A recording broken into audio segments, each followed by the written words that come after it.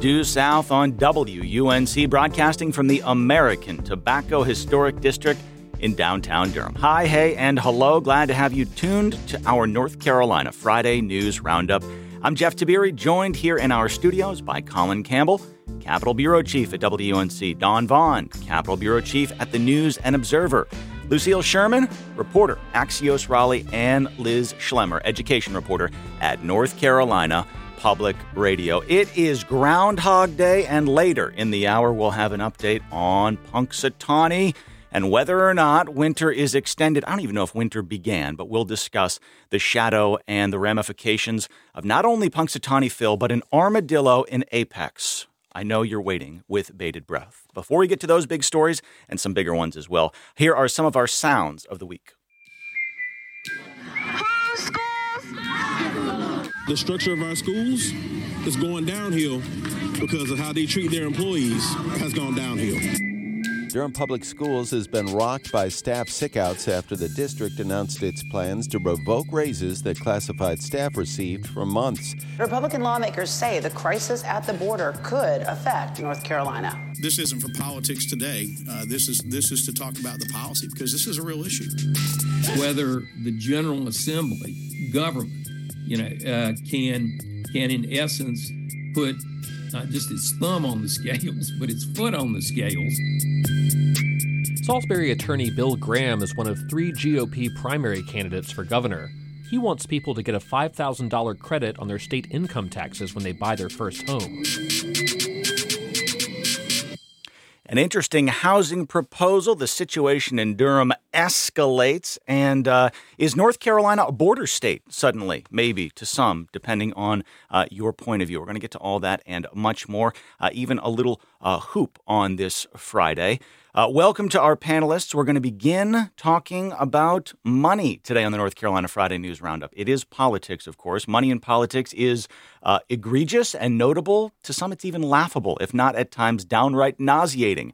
As one strategist has told me, and I suspect some of the panelists here as well, money might not be the most important thing in campaigning, but it buys almost all of the most important things.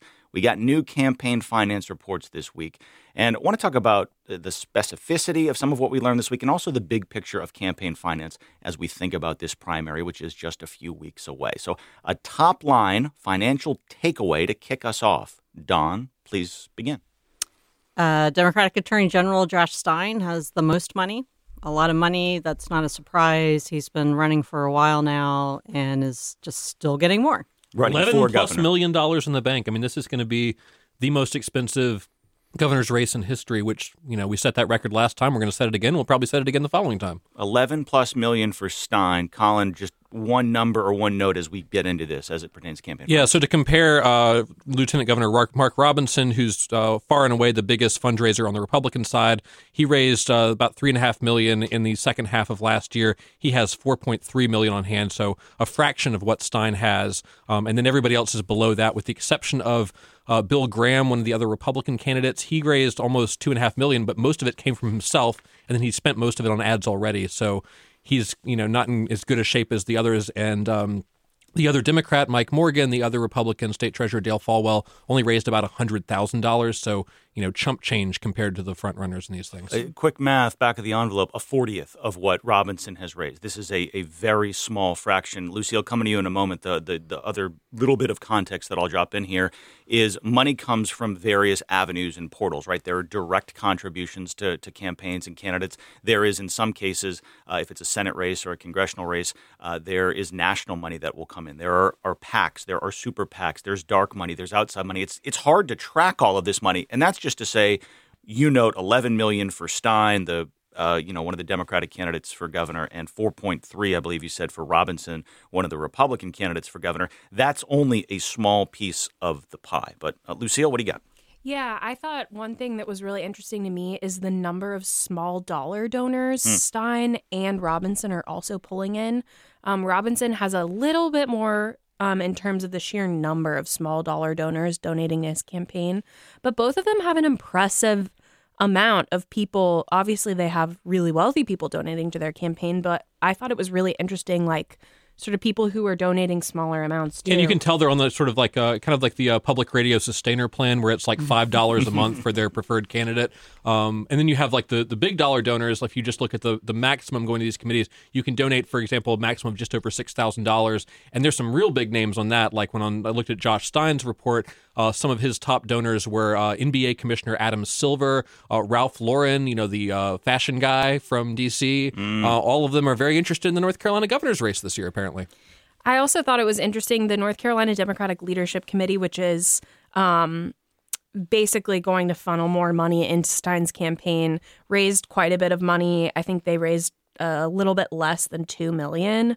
And that sort of also bolsters Stein's campaign. So when we're talking about how much money the candidates raise is just a fraction of what money their campaign is sort of getting bolstered with. Right. This is a good example. And the committee of that. you mentioned actually is funding a lot of its money through Governor Roy Cooper's campaign. He's term limited, not running for anything right now, still put in like $1 million, which he presumably will use towards helping Stein and other Democrats across the finish line this year. Yeah, he's got all these. Reporters see all the same fundraising emails as everyone else. And it's like, Roy Cooper campaign for what? He's like, I just need this money. Can you please donate? And Cooper, a couple of, I guess, quick points here. Governor Cooper, former Attorney General Cooper, has proven himself to be a very stout fundraiser over the years. He's raising this money, and legally, this is all above board here, he can spread it around as he deems fit, whether it's a gubernatorial candidate, somebody like Josh Stein, who he is aligned with, or whether there are particular competitive legislative races that he wants to send this toward. I do want to note just quickly, Adam Silver, NBA commissioner, is a Duke grad donating to Josh Stein. So I don't know, a little bit of crossover here. Stein is not a Carolina grad, is he? He's an Ivy League grad. I believe so, but I feel like his family has at least some connections to Chapel Hill. He's got a son at Chapel Hill. All right, let's move elsewhere in the ballot. I saw some emails this week that were notable. Destin Hall, he's the speaker in waiting in the North Carolina House. He raised hundreds of thousands of dollars. Does anyone want to kind of break down or go next level on Hall here? It's been such a long week. I kind of forgot I wrote about that until this very moment. I thought that was really interesting. It's super important that whoever the leaders are in the state legislative chambers raise a lot of money, because sort of like Cooper's doing, they need to spread it around. Hall doesn't have a super competitive race. He's in a pretty Republican-leaning district.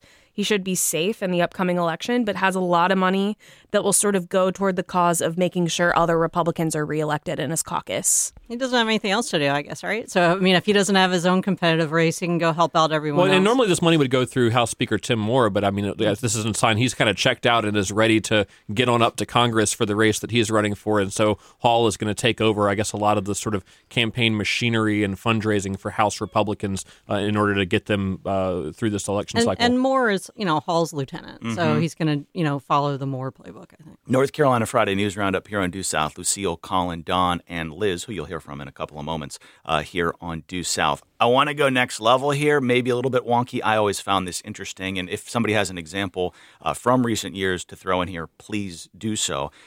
Tim Moore, very good fundraiser. Phil Berger, head of the Senate, very good fundraiser. And what we have seen at times is they use that money as something of a leverage point. They use this money to keep lawmakers in line, to get them to fall in line. So if there's a Republican who has not behaved well or been in line with the caucus, at times they have used or they've threatened to use money as something of a deterrent or something of a helper to challengers, potential primary challengers. Any examples come to mind there? I don't admittedly have an example in my head, but I recall this happening. I can think of the Democrats doing that last election. Sure. Yeah. Well, I think you may see that in this election. You've already seen there's this odd primary up in Rockingham County where Representative Reese Pirtle has a challenger who may or may not be a neo-Nazi, depending on what sources you're looking at and various social media posts that he's made, organizations he's been involved with. The House Caucus Director, who works directly for Tim Moore, has been the one trying to challenge his candidacy based on his past criminal record, trying to get him off the ballot. So you can assume that's the prelude to the fact that he's still on the ballot. They're going to spend a bunch of money to keep Reese Pirtle in that seat and avoid ending up with a potential neo-Nazi on the ballot in November. I've seen Stephen Wiley, who's the GOP House Caucus Director, just come at him, on Twitter too, not just in court. I want to roll this in a slightly different direction, bigger picture here, but it strikes me at times, it's struck me for years that And I want to look at the Attorney General's race for a moment as maybe a way to synthesize this. You have a Congressman, Jeff Jackson, Democrat, running for the nomination on the Attorney General's side. You also have Jeff Tiberii, who's the the elected district attorney in Durham County. And Jackson, has this massive fundraising advantage. And it's felt to me at times, this race is one example, where candidates get in early and they announce these big numbers and it's like, no one's voted. No one's paying attention. Like, this isn't even a race yet, but it's almost akin to like a 100-yard dash where, hey, Lucille, I'm racing you. But before the race, before that gun even goes off, I'm going to try to get to yard 60. And the race is effectively over. It strikes me that this is maybe not great for democracy, but it is the reality of it, yeah? Yeah, I talked to Mike Morgan, who's a candidate for governor in the Democratic primary and is sort of like the number 2, I think, candidate to frontrunner Josh Stein. And he has been really frustrated because he got in the race, I think it was September, and historically that's not exactly late. You don't even file until December. But whenever people talk about the Democratic primary, they're like, well, Mike Morgan isn't doing as well because he got in the race late. And he takes big issue with that because it's not technically late. But yeah, the name of the game is getting ahead and raising a lot of money. I mean, it was late compared to Stein, right? Even Stein getting in crazy early, over a year, last January, and everyone already thought he was running. Same time when like Robinson finally got in, everybody already thought he was running. Stein and Robinson have been running for years at this point. Years at this point. Lucille Sherman of Axios, Don Vaughn from the News and Observer. Also here in studio are Colin Campbell and Liz Schlemmer, both on that WUNC journalism squad. We're getting going here on the North Carolina Friday News Roundup. Here on Due South, on the other side, an update as to that situation in the Durham Public Schools, raises revoked, and there were sick outs this week. Details on the other side.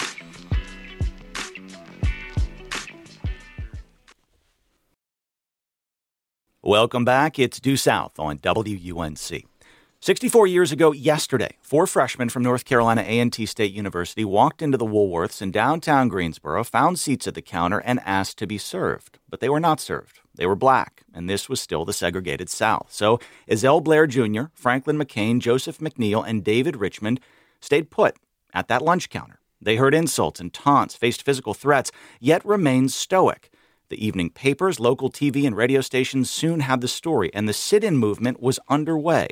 The young men returned the next day with friends, and word of the peaceful demonstration spread, first to nearby cities, Winston, Raleigh, Durham, Wilmington, and within weeks, the solemn demand for equality spread like kudzu through the Jim Crow South. Dozens were participating. The sit-in movement is an unheralded yet pivotal chapter in the American Civil Rights Movement. And a few months later, on July 25th, that Woolworths relented and began serving black customers at its establishment. Today, that site is home to the International Civil Rights Museum, and if you have never been, it is well worth the trip down I-40. I'm Jeff Tiberii. This is the North Carolina Friday News and Politics Roundup here on Due South with Dawn, Lucille, Colin, and Liz. That's just a bit of history about February 1st, 1960, but of course, there are even more unheralded moments in the civil rights movement. Dawn, you have a date you want to share with us. Yes. So Durham civil rights history is tied to, of course, national civil rights history. There was a sit-in here in 1957, June 23rd, 1957. It's at Royal Ice Cream, just kind of, on the edge of downtown Durham. Reverend Douglas Moore of Asbury Temple United Methodist Church led 6 African-American students in a sit-in there. So that was years before. It wasn't the catalyst for the big wave of Greensboro, but it did happen here first. Bragging rights on the line between these two cities? Just a little competition, old tobacco towns. I will note this. I have had in my reporting career the opportunity, the privilege, really a joy and an honor to speak with 3 of the surviving Greensboro 4. One of them, Franklin McCain, has since passed. I met them a couple of times across the last decade. And one of the surviving members is Joseph McNeil, who did speak when that International Civil Rights Museum was opened, I believe, back in 2010. The sit-ins was not about Frank McCain or Ezell Blair or Joe McNeil sitting down and having a cup of coffee next to a white person. It was much deeper than that. It was about choice. It was about having the ability to say, I choose to sit down, or I choose to drink from that water fountain. I don't choose white water or black water or colored water. I wanted water. I want water. And I will say this, as somebody who grew up not in the South, not in North Carolina, I didn't know anything of the Greensboro 4, the A&T 4 until I arrived in this state. And many of my friends, people I grew up with, they didn't because this wasn't taught in schools in the Northeast. So anyway, a note there. If you've never been in the museum, sincerely, you should check it out. So let's stay in Durham and stay with something of public schools, where the mess only seems to be getting messier at DPS. Some of you listeners might remember that Durham Public Schools, the district rolled out significant raises last fall to some 1,300 support staff, mechanics, janitors, cafeteria workers, as well as occupational and physical therapists. Then, months later, DPS realized, we don't have the money to fulfill these pay increases. So the raises were revoked. That was a couple of weeks ago. We've talked about it here on the News Roundup. This week, 11 schools closed for a day after employees, licensed teachers, and other certified staff coordinated a mass sick day. This was a show of solidarity. There were several protests this week as well. For its part, the district still seems to be frustratingly opaque in its handling of this major pay snafu. Still no explanation as to how this all happened. I don't believe any press conferences yet to answer reporter questions. There's very little transparency. Liz, you continue to follow this closely. What can you add? What's the latest here? Well, one number I need to share with you is 12. So 12 schools closed on Wednesday. Between 75% and up to maybe 90% of school employees at each of those schools put in sick leave the day before. So on Tuesday, after the bells let out, so around 2:30, 3 o'clock, school employees, this is not just the affected classified staff, but also teachers, other educators, put in their leave, said, I will not be here tomorrow. The school district didn't actually call off school until I think around 9 p.m. It was after, I believe it was after 9 o'clock on It was Tuesday after night. 9 o'clock. So there were had 6 hours. 6 hours that passed there between when people were saying that they weren't coming in. I think there was some push from some PTAs saying you're really not going to be able to keep these schools open. So parents found out late at night, maybe the next morning. Scrambling. Other schools were open, and these sick outs, walkouts, whatever you might want to call them, were called by the Durham Association of Educators. They had been surveying employees to see what they were willing to do as an action to speak out against these raises that were revoked. Another number, the raises went to 2,200 staff, but 1,300 were told that their years of experience were going to be reduced. Okay. And that their raises would be reduced. So raises went to 2,200 and they were revoked from 1,300? Yes. Okay. How do you reduce someone's years of experience? That seems like a low blow. So Durham has had this longstanding practice of honoring relevant work experience in an industry as if it's state service, even if it wasn't actually at a state agency. So a good example of this is that DPS has had occupational therapists for years that it contracted through Duke Health. And they actually worked in Durham Public Schools, but they weren't technically working for the schools. So DPS would say, we're going to count that as if it was state service. They've done that for years. And now it looks like, well, one, they didn't. The school board didn't actually pass these raises, so there's an issue there. The school board has also said the district didn't budget for them. So, and the salary study that they were acting on, the consultants had recommended, you really need to look at the state service. You really need to verify that it was actually to a state agency.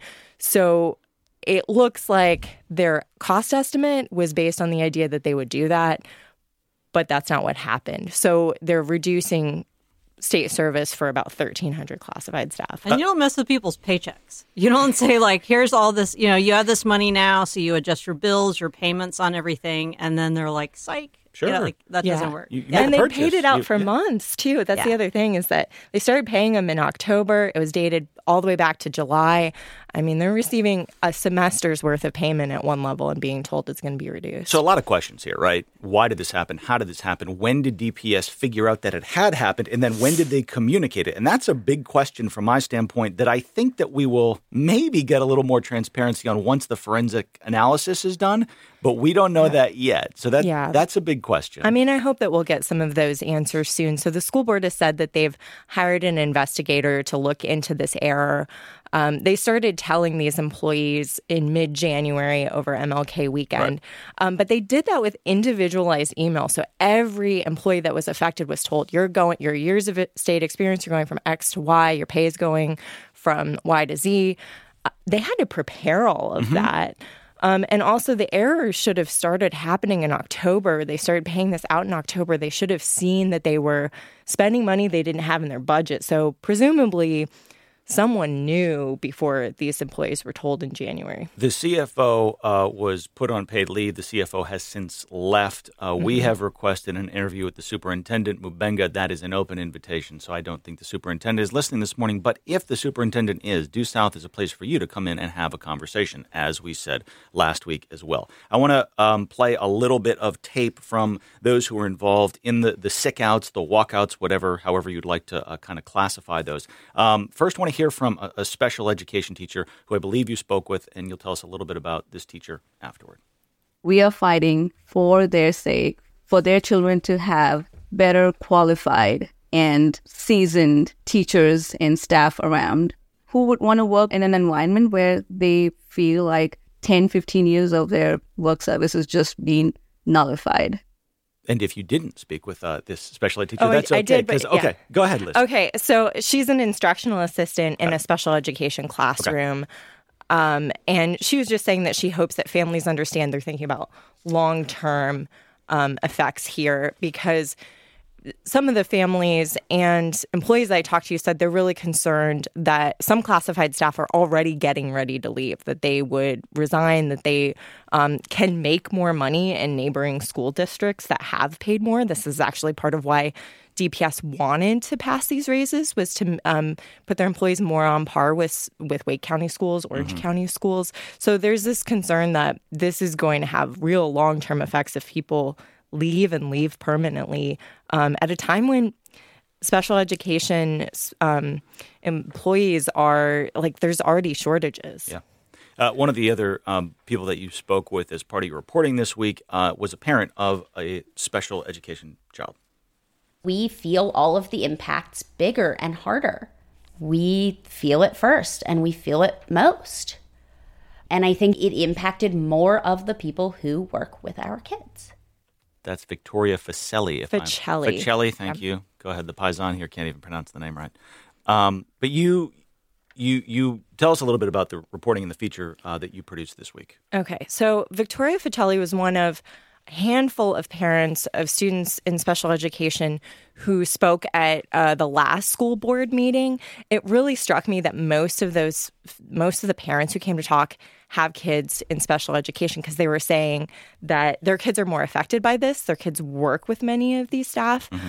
So her daughter, who is in kindergarten and has cerebral palsy, she has a one-to-one instructional assistant who allows her to be in a general education classroom with her non-disabled peers. And this is a right that she has, right, to have the least restrictive environment. So by having that paraprofessional, she can go to school. She can go to recess. She doesn't have to be in a separate setting room. She can learn the same curriculum as any other kindergartner. And she also sees something like 5 to 10 different classified staff throughout her week. So there are physical therapists, occupational therapists. And then she was even saying that, custodians and maintenance staff are even more important for kids with disabilities, because they are maintaining that school environment to make it safe. And as a parent, you want your kid to have the best. And when there's really good staff, whether, that's a teacher, administrator, or IA custodian, the cafeteria worker, someone that your kid interacts with that, brings a lot to the school, you want to make them happy and you don't want them to leave. Yeah. Our email address is duesouthladio@wnc.org. We are working on some additional reporting and coverage of this issue within the Durham Public Schools. If you've got questions, please feel free to send us an email, duesouth@wnc.org. Forget that radio, duesouth@wnc.org. We're all learning here, and by all, I mean me primarily. North Carolina Friday News and Politics Roundup here on Due South. Liz, one more question on DPS, which is we had these walkouts this week. It was, I believe, on Wednesday. What are you anticipating next week? A particular day, more schools, fewer schools? Are we done with this? I don't know whether we're done with it. I think that some of that might depend on the school board meeting this afternoon. So the school board called a special meeting for 3 o'clock today, and they're going to look at 2 proposals for responding to the pay issue. One would keep their changes to how they honor state experience, but it would maintain the raises for the unaffected classified staff who didn't have their state experience changed. The other one would reduce raises across the board for its 2,200 classified staff, but would keep or would restore years of experience for the affected staff. Okay. Liz, Dawn, Colin, and Lucille are here wrapping up the week in news and politics. We're going to jump around a little bit here and try to touch on a few different topics. We'll see what y'all nibble on and what we're just going to move past from. Colin, a former state Supreme Court justice, filed what appears to me to be a long shot redistricting lawsuit or gerrymandering lawsuit this week. Tell us what Bob Orr is trying to accomplish. So this is an interesting one.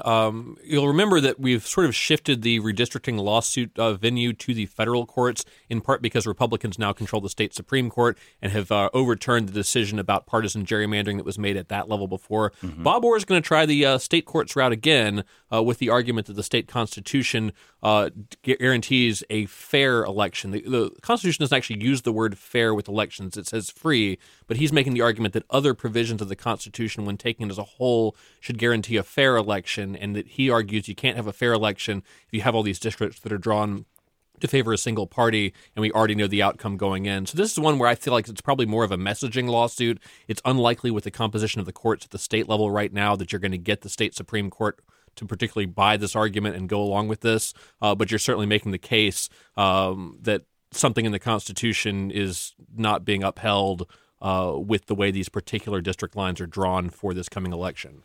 All right. We'll stick with courts for a moment. Can't find this in my script, so I'm going to do it off the top of my head. We learned this week that Middle District Federal Judge Catherine Eagles is moving to senior status.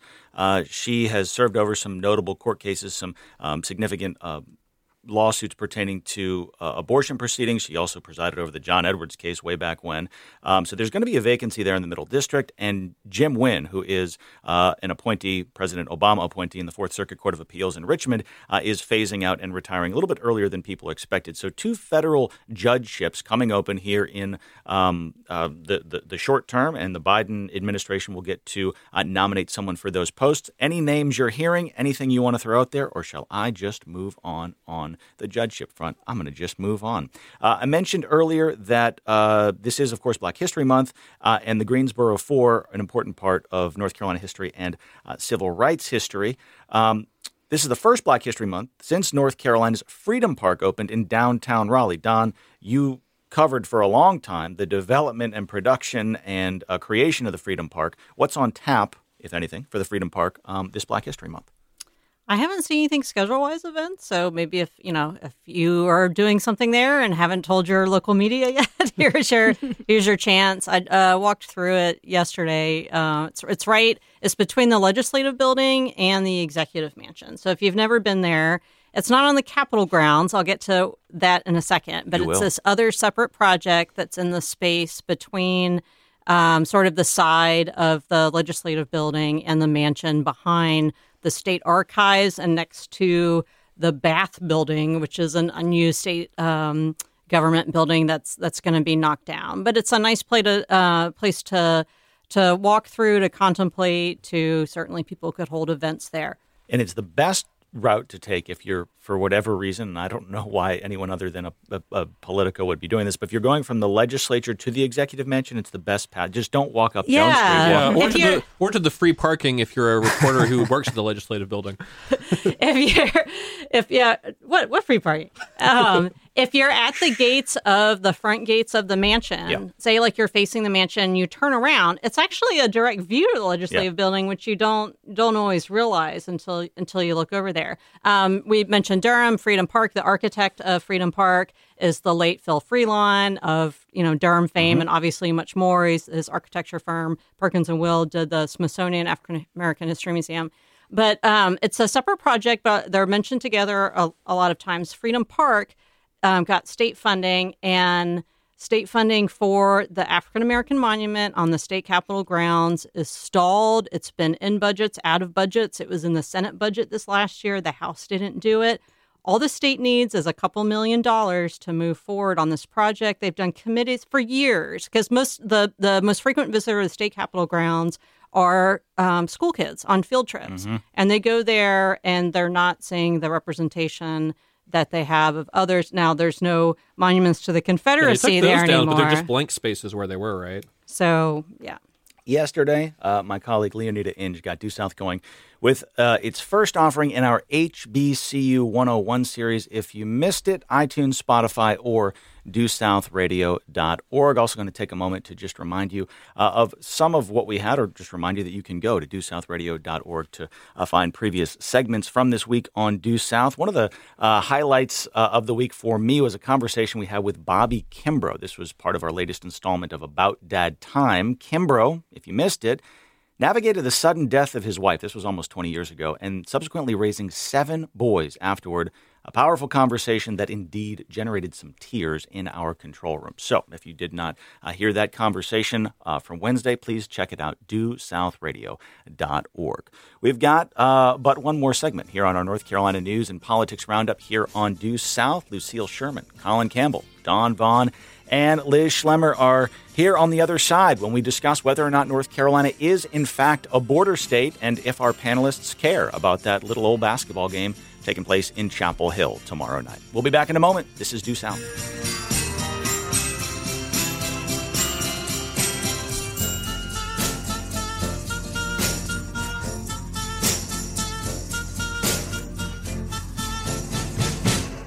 Welcome back. It's Due South on listener-supported WUNC. Another bit of history for you on this Friday.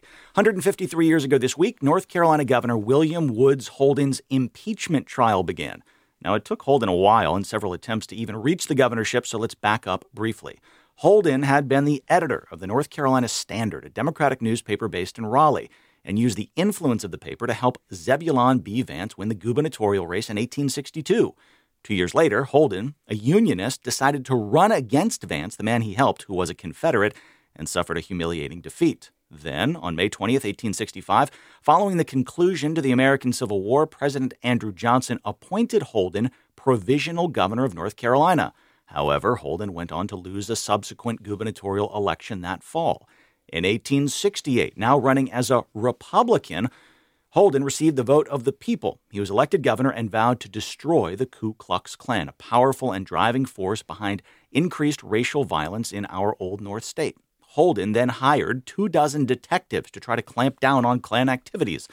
And Governor Holden's efforts would only escalate as he called in the militia and imposed martial law in Alamance and Caswell counties. That proved to be a significant overstep. A major political backlash followed during the 1870 elections and then impeachment. After the House voted to impeach, the trial of William Woods Holden began this week in 1871. 3 months later, Holden became the first governor in American history to be impeached, convicted, and ordered removed from office.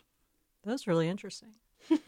I'm glad. Yeah, That's it really paves the way this. for the rest of the whole Jim Crow era where North Carolina's leaders were like, hey, we're not going to mess with the KKK. Let them do whatever they want until we get to 1960 and we finally do something about it. And we'll at some point on Due South revisit the dark chapter of the Ku Klux Klan in Greensboro in the mid to late 70s. We're going to attempt to roll that note into a gubernatorial conversation, gubernatorial campaigning here on the Friday News Roundup with Lucille Sherman, Colin Campbell, Don Vaughn, and Liz Schlemmer. Colin, housing came up this week, and one of the Republican candidates for governor, who we mentioned earlier in the show, Bill Graham, has an idea that, while not novel, hasn't been touted around these parts any time recently. Talk to us about housing and Bill Graham, please. Yeah, so this governor's race really has sort of been devoid of substance for the most part. So when I saw Bill Graham was advertising this idea for a first-time homebuyer's tax credit that you would get basically $5,000 off of your state income taxes if you were a first-time homebuyer buying your first home, I thought that was interesting because housing seems to come up a lot. And, as I travel the state and talk to local leaders, towns big and small have housing issues, but there's really not a whole lot of policy changes at the state level to do something about that. So I thought that was an interesting jumping off point to see him make that proposal. I put out to the other candidates for governor, do they like that idea? Do they have a different idea? And no one else really got on board with that particular idea. We got different competing ideas from different candidates. Dale Folwell, another Republican, wants to expand the amount that you can withhold from your paycheck to pay for childcare. That's obviously another big concern of sort of household finance issues.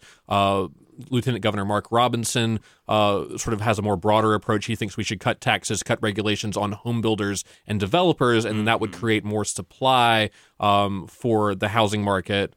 Josh Stein is looking at ways the state can sort of help fund affordable housing projects through like the Housing Finance Agency and some other state programs. And then the expert I talked to on this issue basically said the governor, as opposed to actually proposing policy, really ought to be trying to work together as sort of the unifying force between the 6 or 7 different state agencies that have housing programs and try to get everybody on the same page, working towards a goal and working together. Interesting. Anything to add on this, or shall we move to the governor's executive order? We're sticking with this gubernatorial theme. Hopefully no impeachment trials beginning here on the News Roundup. Democratic Governor Roy Cooper signed an executive order this week. It's aimed at helping people who have been incarcerated, helping them re-enter into society upon their release. Now, as a reminder, 95% of state inmates are released. This executive order is also designed to help reduce rates of recidivism. And a reminder here, some 40% of individuals who leave prison do return for subsequent crimes or parole violations. Don, if you were tracking this one, what more can you tell us about this executive order from Cooper this week, and why it's coming now and what he's hoping to accomplish? I was going to say I didn't cover the order, but reentry is kind of a perennial issue. We're sitting here in Durham, and it's really hard when people get out. So if there's anything you can do to help usher them along, for them to start fresh, that seems Cooper's motivation here. And it's not anything that people would really be against, wanting to help people not go back to jail, right? And this is a situation, kind of to the point I mentioned about the governor getting all the state agencies to work together on things like housing. This is kind of like that. He refers to this as a whole of government approach, where he's using his executive order authority to sort of force all these state agencies to kind of come together around this issue. Some of the examples we're excited having the Department of Transportation or the DMV go into a prison and help someone who's about to get out after a long prison sentence get their ID, get their driver's license if they need it, have Health and Human Services go in there, help them sign up for Medicaid or other benefits that would help them once they get on the outside so they're not, immediately broken, unemployed, and hungry. They've got some of the resources they need to get their life started on the outside. I guess for me, I was ignorant in that I didn't realize that something as simple as helping people enroll in Medicaid before they leave and before they get out wasn't already happening.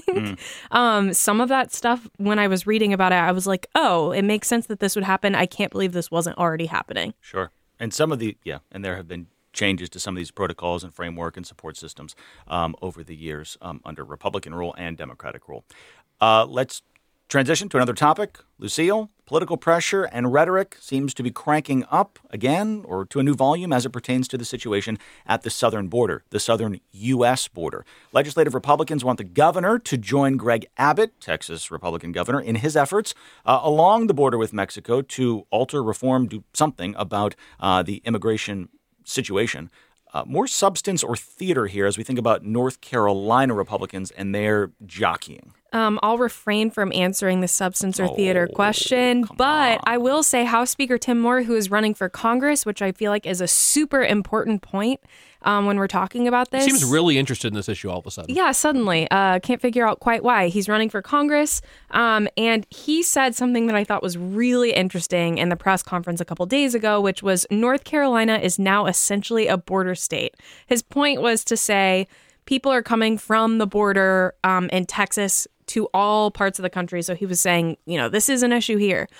He's not exactly alone in lawmakers on either side of the aisle making immigration a huge issue.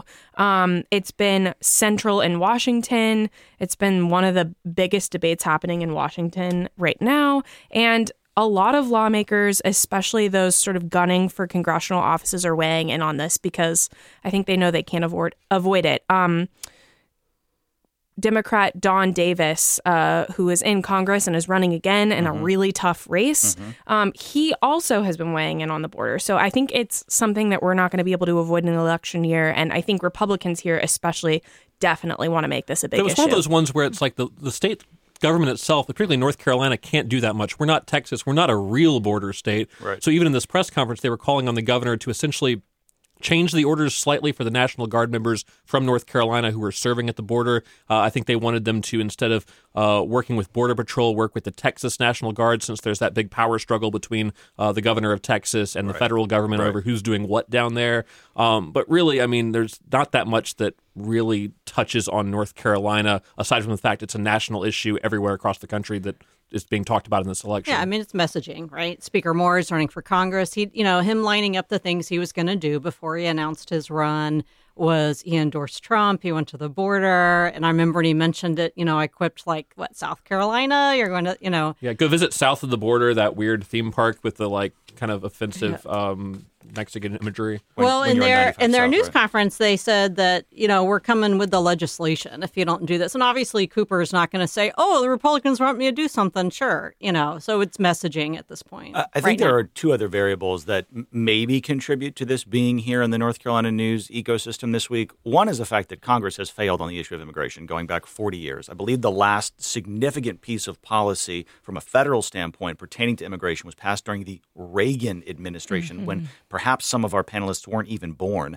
It also, I think, kind of bespeaks just this nationalization of politics, right? Like we see campaign ads where legislative candidates are getting tied to, Jim Jordan or Nancy Pelosi, and it's like these people have nothing to do with Nancy Pelosi or Jim Jordan, but these national issues have kind of infiltrated down and made North Carolina a border state. Yeah, real or perceived. That's exactly what I was about to say, Jeff. This speaks to the nationalization of politics, which is honestly a big bummer because what lawmakers closer to the people can do actually impacts our lives we talked more. About earlier. Yeah, like housing, for example, affects our lives more. And yet we're talking a lot about an issue that's very far away from North Carolina. So I'll answer my own question. Weigh in if you want. More substance or theater? It is more theater than substance at this point from my perspective. But would you push back on that? Well, I think there's one exception to that. There's a really, I think, powerful ad that came out this week. Maybe didn't get a lot of attention in a congressional race in the Triad. Lobbyist turned congressional candidate Addison McDowell, who's running in the Republican primary, had a very personal ad about his brother dying of a fentanyl overdose, which he blamed for drugs that came over through the Mexican border. I don't know the full backstory on that, but certainly, at least for one person, this is a very personal issue. For everybody else, perhaps it's more messaging and trying to sort of catch the wave of this national political issue that everyone's talking about. It's a political line too. It does matter to people. It's not. I mean, obviously, the economy is always number one, and how are you doing personally in your life? But immigration is something that's been an issue, for decades, and people want answers, and they're not getting the solutions that they want, so they're going to keep talking about it. And plus, it is falling along like some party lines. Congress could actually do something to solve the problem. We'll find out if it happens. But this is a Republican issue right now, so Republicans are talking about it. There was an interesting episode of The Daily from the New York Times this week talking about how the Senate had a bipartisan agreement on some immigration reform, but it now, it potentially just might break down on the House side. So lots of political factions and challenges to getting anything done on immigration, as we have seen going back again to the Reagan administration. North Carolina Friday News Roundup rolling along here on Due South. A few more minutes here with Lish Lemmer, Colin Campbell, Don Vaughn, and Lucille Sherman in our Durham studios. I want to prompt you, of course, interested in what jumped out to you this week. What jumps out to you regularly if you're baffled by the news, if you've just got something that we have not weighed in on and would like us to, please don't hesitate to send us an email, duesouth@WUNC.org. duesouth@WUNC.org. All right, sports time. Tomorrow in Chapel Hill, it's Carolina versus Duke. Tip-off in the Smith Center a little hello after 6:30. Tar Heels are ranked 3rd in the country, set atop the ACC. The Blue Devils are number 7 in this week's poll and sit 2nd in the conference. Where will you watch? Who's going to win? Or are you just irritated that I'm even posing this to you, a Hokie graduate? Okay. Dawn's a Duke fan, though. I am a Duke fan, and I had to pick my local allegiance, NCCU, and also Duke. It took me a long time to finally become a Duke fan. It was working in Durham for a decade, but go Duke. I'm excited. I hope they beat UNC. I say this all the time. Hubert Davis went to my high school in Northern Virginia, so I appreciate the UNC basketball program, but I am a Duke fan. The fiery hatred an actual Duke grad would have. No, it's all fun to watch. Go Duke. It's as though you're going to go to lunch and order a split plate with Eastern and Western barbecue. You can't do that, Vaughn. You have sure can, yeah. I mean, I'm an ACC fan, too, as long as they're still ACC. We'll see.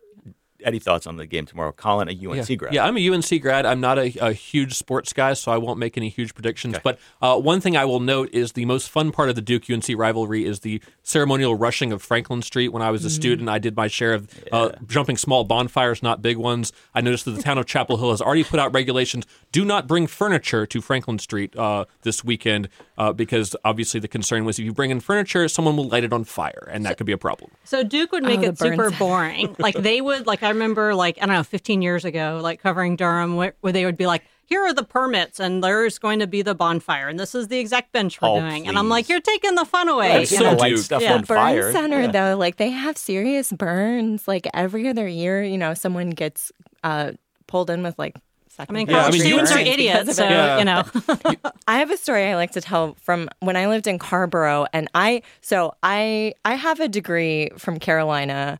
My partner has a degree from Duke. We do not care about college basketball. But to underscore, you undergrad UNL, or you have undergrad. Yeah, Durham. Exactly. That's important. But when I lived in Carborough, there was one night I didn't realize it was a Duke Carolina game. But I was sitting at home, and all of a sudden I just heard someone screaming in the street, and I lived not close to Franklin, not super, super close to Franklin. I heard someone screaming. I thought, am I going to have to call 911? Is this a domestic violence situation? And then a few seconds later, I heard the dull roar, and I went, there was a Duke Carolina game tonight. That's what it was. What say you, Boomer Sooner? So I'm not from anywhere near North Carolina. I'm from the grand state of Oklahoma, and I have gone the opposite direction of Dawn, and I've hitched my wagon to UNC. Mm-hmm. I'm not a huge sports person, but it feels safer to me in this state to be a UNC fan. Just a bigger critical mass, particularly in the journalism world. There's a lot of UNC fans. And also Duke fans. In politics, in a space. Oh, definitely in politics, yeah. Yeah, in a space where I'm trying to make friends and get people to share their secrets with me, I find that being a UNC fan sometimes helps.